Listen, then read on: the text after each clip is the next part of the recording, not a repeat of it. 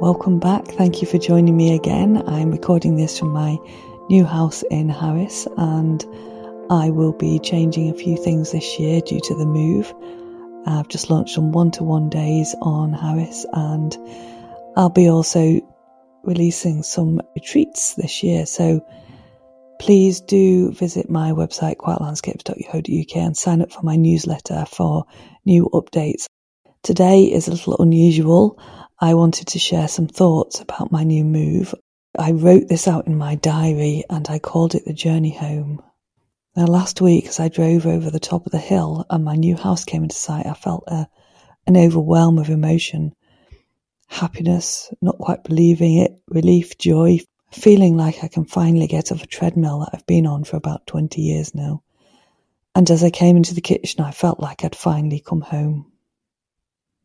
And I wanted to share with you the story of how I came to be here, and to share with you how sometimes things that seem easy aren't always so.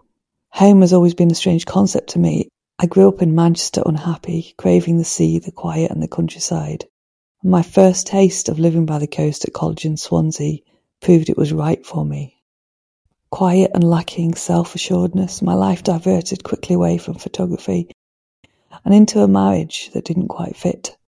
This led to a life of uncertainty and financial problems, and the result was leaving the marriage with my boys aged 5 and 7 when I became homeless and penniless.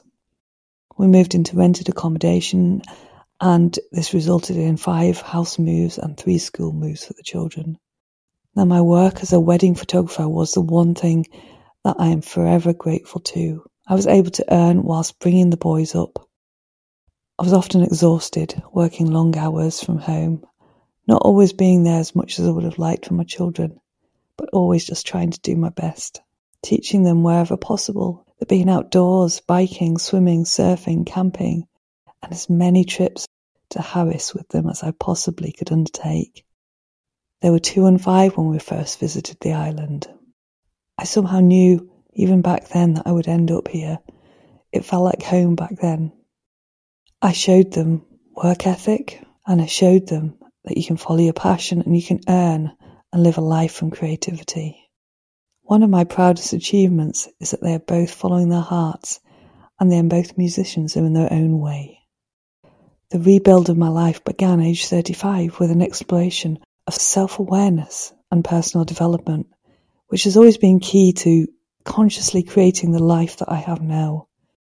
Along with sheer grit and determination and hard work, I climbed out of the pit financially, slowly and steadily building businesses and taking steps each day towards where I intuitively knew that I needed to be. So where did I need to be?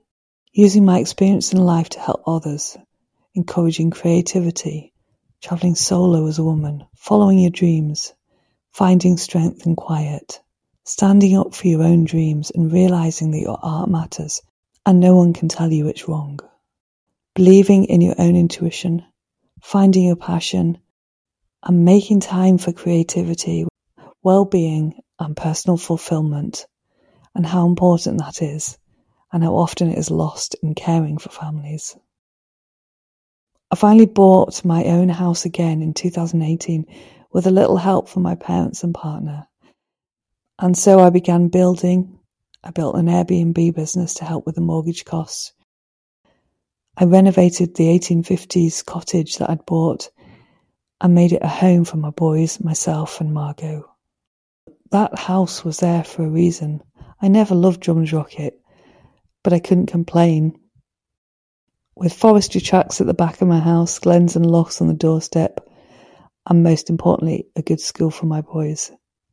Travelling back and forth to Harris 10 to 15 times a year to continue my work and develop the photography of the coastline that I so loved in Harris. It was a balance between what I needed to do for my family and my true place of being. Now my boys both left home in September, and I put my house on the market, feeling like it was just the right time. Some would say I'm lucky that I managed to sell and buy my dream house in Harris. I don't believe luck had anything to do with it. I do believe that patience, persistence, hard work and determination had a lot to do with it. I would call it a very long journey home.